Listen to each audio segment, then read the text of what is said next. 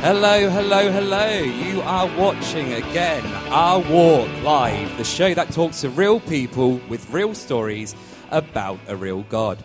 I'm one of your hosts, Steve. Yes, I am. I'm Luke, apparently. And this week we are talking to Jamie Brown.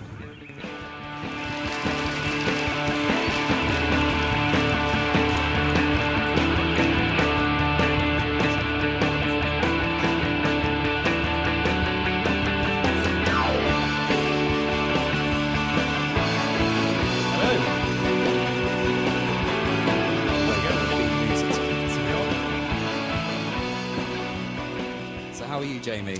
I'm very well, How are you? I'm all right, yeah, a little bit tired. My throat's going a bit. Mine too. You haven't even watched Foo Fighters yet? Sorry? You haven't even watched Foo Fighters yet, so your throat will definitely be gone. I've been at Reading Festival this weekend, came here this morning because I couldn't miss this show. I love doing this with you, Steve, and I'm very excited to hear about Jamie's story. I know Jamie goes to my small group here, and I think we hit it off as soon as we first met. We're just like, we're cool. Yeah, I really didn't like you. Well, I loved you. You're not the only one. I thought we were It's bros, a bit man. awkward. Yeah, it is really awkward. I mean, I like you now. Sure, okay. Yeah, okay. Right, I think we've done enough good? like, banter and stuff like that. Steve, would you like to remind everyone here and everyone that are listening where they can find us on social media and stuff? My pleasure. I did this last time, so hopefully you can all remember it and you don't need reminding. Most people here will have a Facebook. Search Our Walk on Facebook and we'll come up with the one with that funky compass logo. Follow us on there. Luke is in charge of that one. He's updating that way more than I am on the Twitter page. The Twitter page is at Our Walk Pod if you want to follow us there.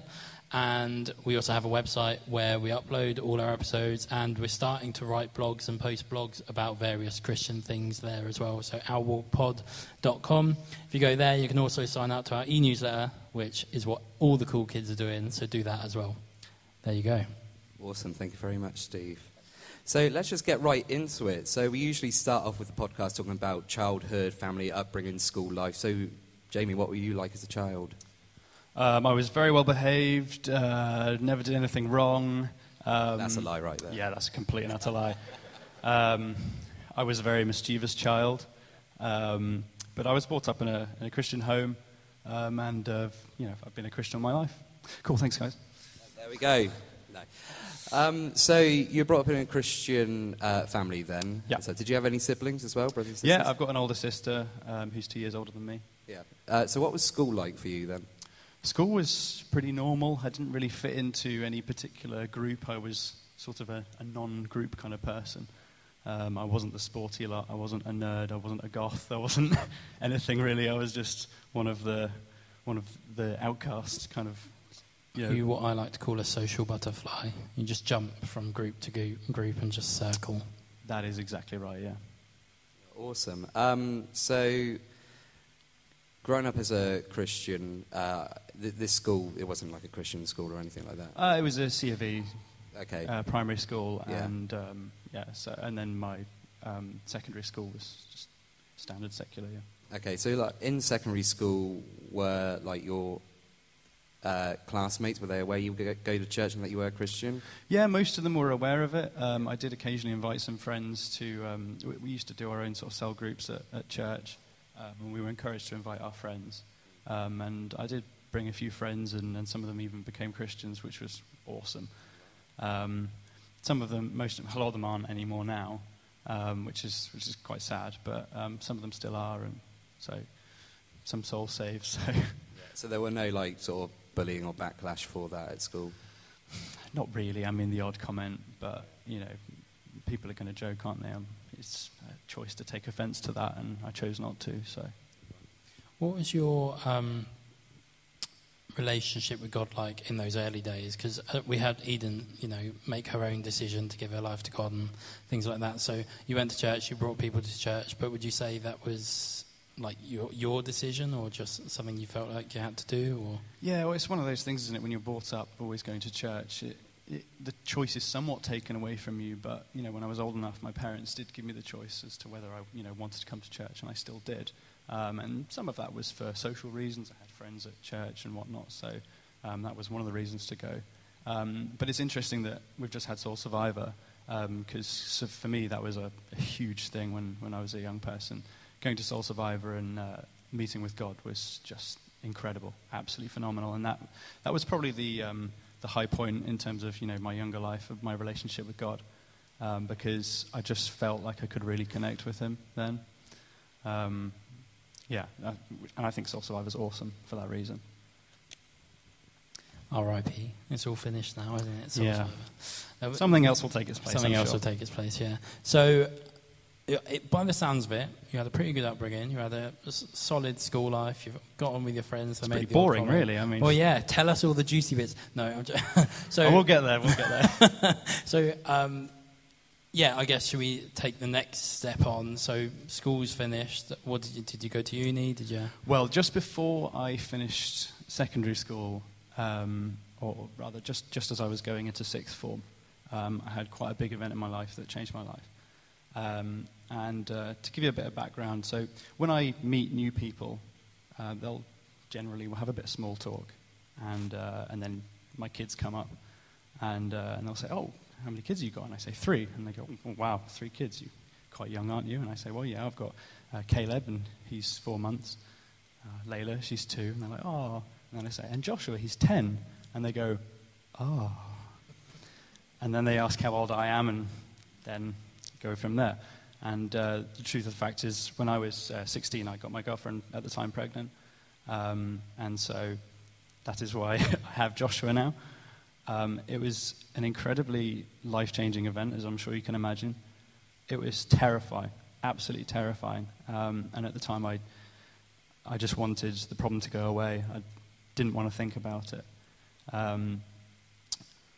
But I had a really supportive family. My parents, bless them, were very, very trusting of me, such that when I told my mum that my girlfriend was pregnant, she said, "Oh my gosh, she cheated on you." And it broke my heart, because I was like, "No, Mum, it was me." So, yeah, that was tough. My dad's Scottish, and even when me and my sister were kids, even when he would just speak softly, it was scary. So telling him was like not something I wanted to do. So I said, "Mum, can you send Dad upstairs and I'll tell him?" So I sat on my bed and I was like putting on a brave face. I was like, "I'm ready for this, I'm ready." And literally heard his first footstep on the bottom step of the stairs and just like immediately started crying. And then he came in and he said, what's wrong? And I just locked up, I couldn't tell him. So he started guessing. So he said, like, "Oh, you've play." Yeah, just throwing out stupid things like, "Oh, you've accidentally killed someone," or and then he said, "You've got your girlfriend pregnant, haven't you?" And I was like, "Yeah." And you got it right. I was bracing for the torrent of Scottish anger, but it didn't come. He just said, "Okay, let's work our way through this. Let's see what we can do." And having that was incredible. On top of that, I had a really good circle of friends, and I had we had a sort of a youth church that we had every Sunday evening, and my youth pastor was just there for me, completely there for me. So I had a really, really good support group there. Awesome. So what was your faith like during this sort of moment? Like, surely, I mean, there's a lot that must have been going through your head. Like, how was your relationship with God during this time? Yeah, so, I mean, it wasn't, I don't think it was as affected as much as I thought it would be. If anything, it meant I had to rely on him more, because I had to really just seek his guidance on what to do and trust that everything was going to be okay in the end, even though it was going to be hard. So I was still going to church, and I was still going to youth church and Soul Survivor and all these things. But there were times where I just felt completely and utterly just lost. Like I didn't know what to do or what my life was going to hold. I just thought sometimes that I just messed it all up, and that was it. So that was really tough. Yeah, I guess the silver lining is that obviously you've got wonderful Joshua and the others.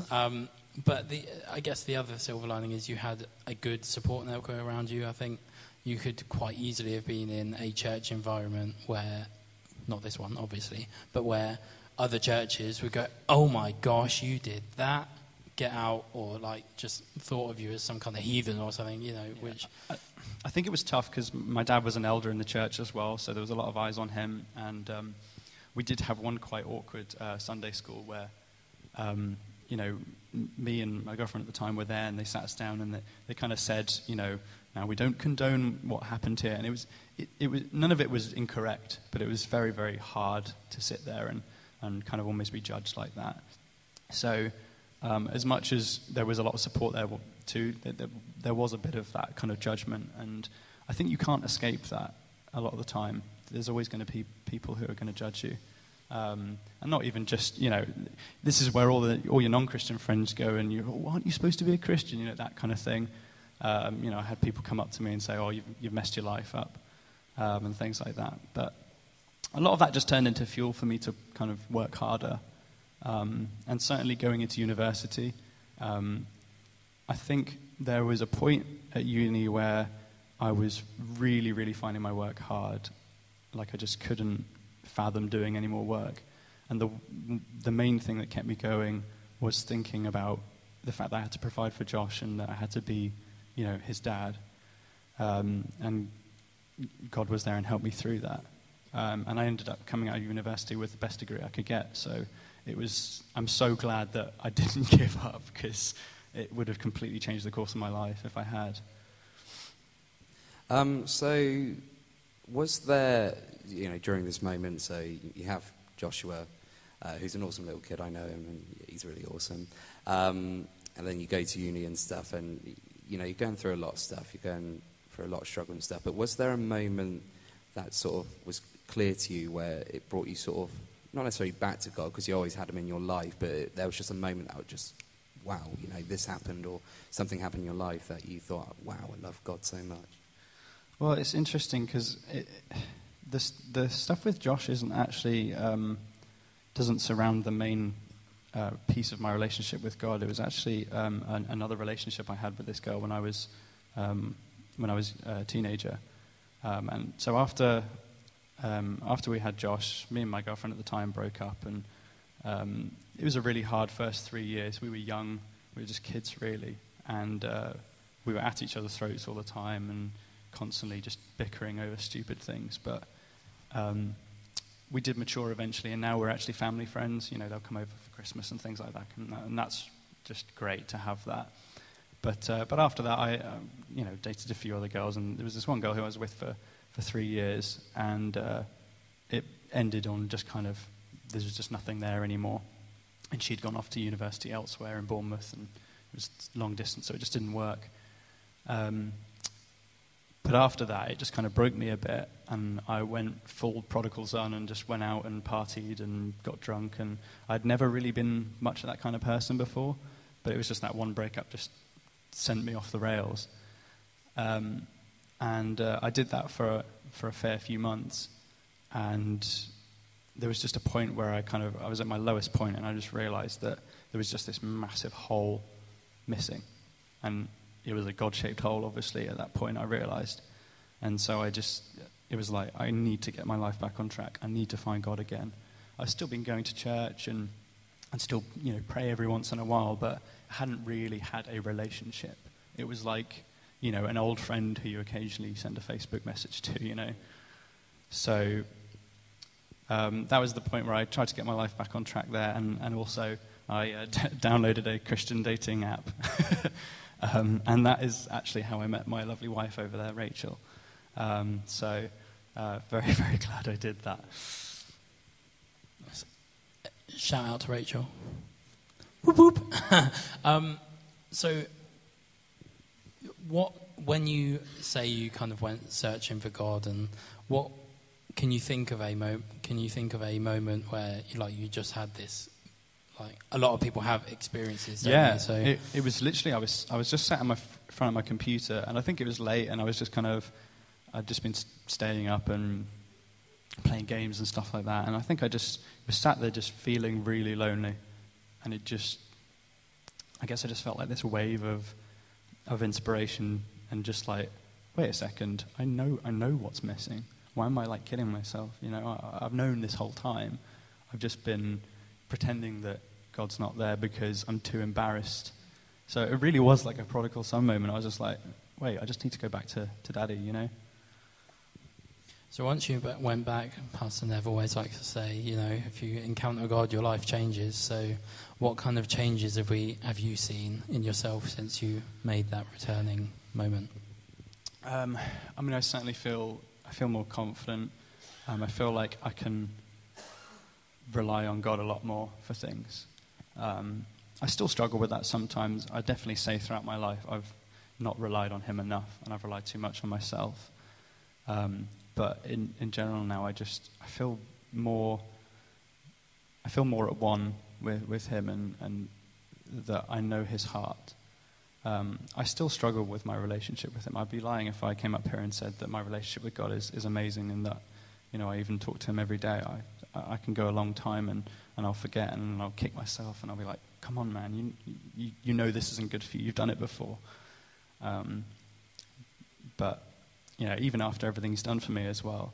So it's still hard, but I think at my very core I know that I'm never going to slip away from him again. Not to the degree that I did before. He's always going to be there for me, and I can always trust him. We sort of always say on the podcast, it's like your faith has been like cemented in. You know, it's like it's there exactly. Always. Now we know, like in life, you know, when you sort of have that encounter and you give your life to God, life's not always going to be easy. So were there any sort of struggles that you faced after that sort of experience, and how did God get you through those sort of things? It could be anything that happened, maybe internal stuff. Those 2 points, obviously having a kid at 16 and that bender, those are the two main sort of big points in my life where there was struggle. There are still issues with Josh's mum. When, you know, sometimes we have disagreements, and I find that really hard because I try and do what's best for Josh, which is to keep things happy and keep the peace. And a lot of the time that means compromise. And a lot of that time that means getting Rachel to compromise as well, which is a lot to ask of her. So I find that really hard sometimes, but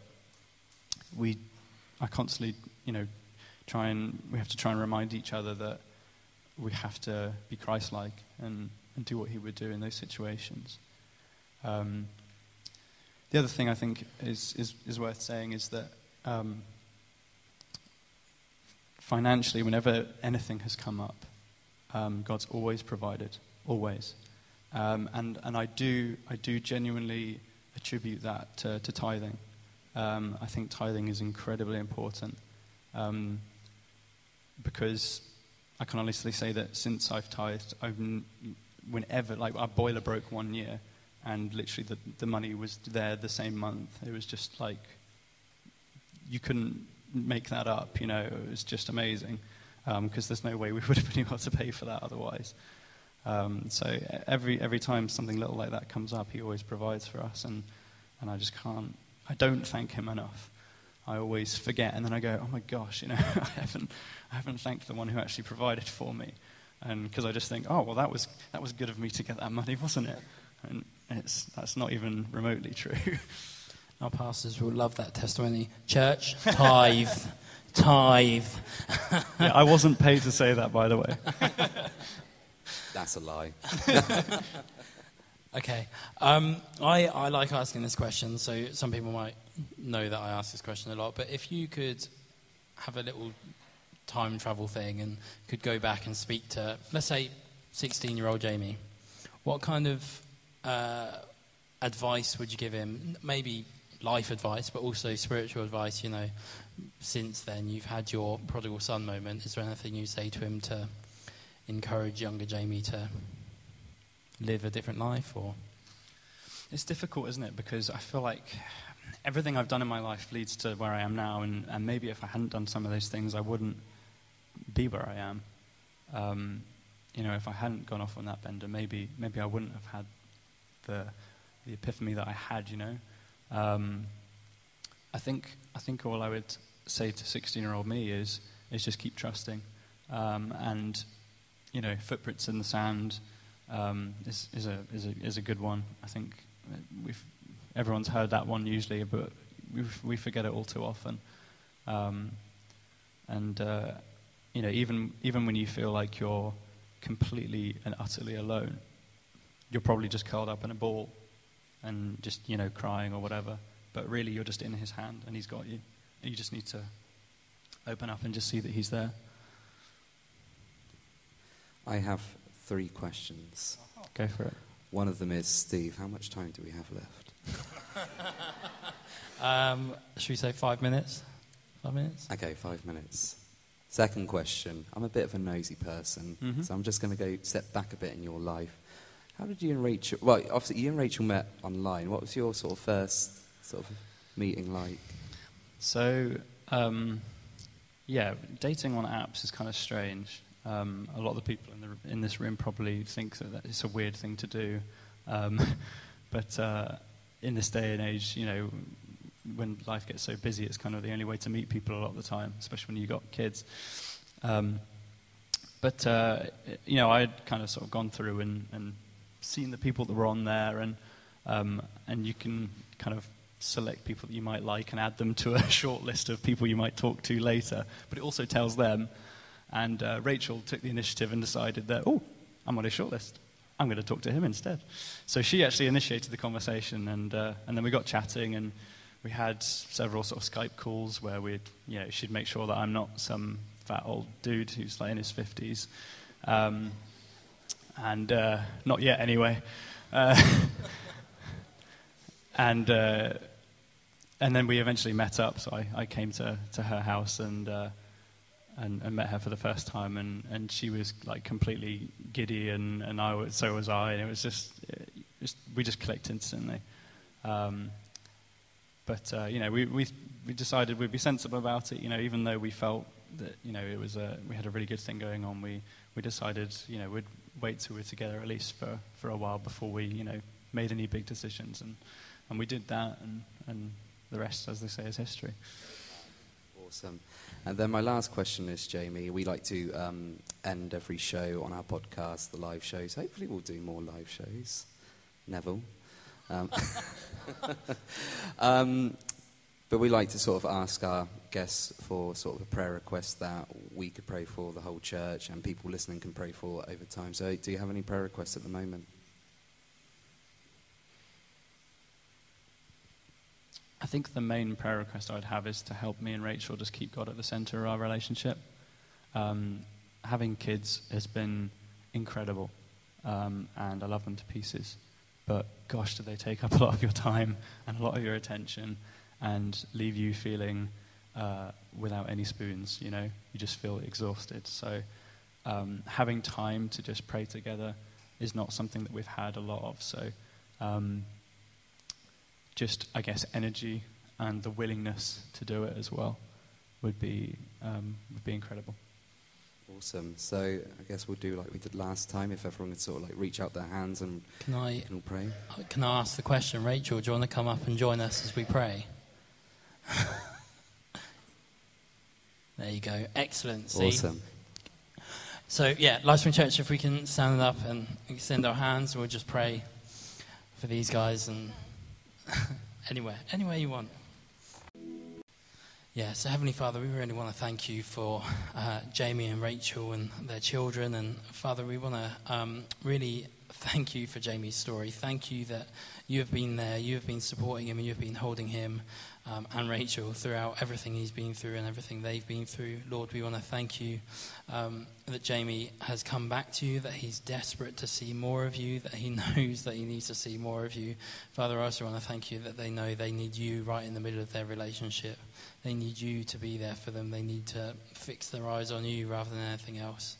And Lord, we just want to pray for more of that. We want to pray that both of them can fix their eyes on you through everything, through all the highs, through all the lows. They would fix their eyes on you, focus on you, and focus on what you've done for them. Lord Jesus, we thank you for everything you've done to allow them to have this relationship with you. And Holy Spirit, we just want to pray for more of you in their lives every day, not when they need you, not when they think they might be a bit dry, but every day in their working life, as their day-to-day life, just every single day, every waking moment. Holy Spirit, come and fill them afresh, we pray. In Jesus' name. Amen. Ladies Amen. and gentlemen, Jamie, Rachel and Caleb Brown. And also, let's just give a round of applause to God. Awesome.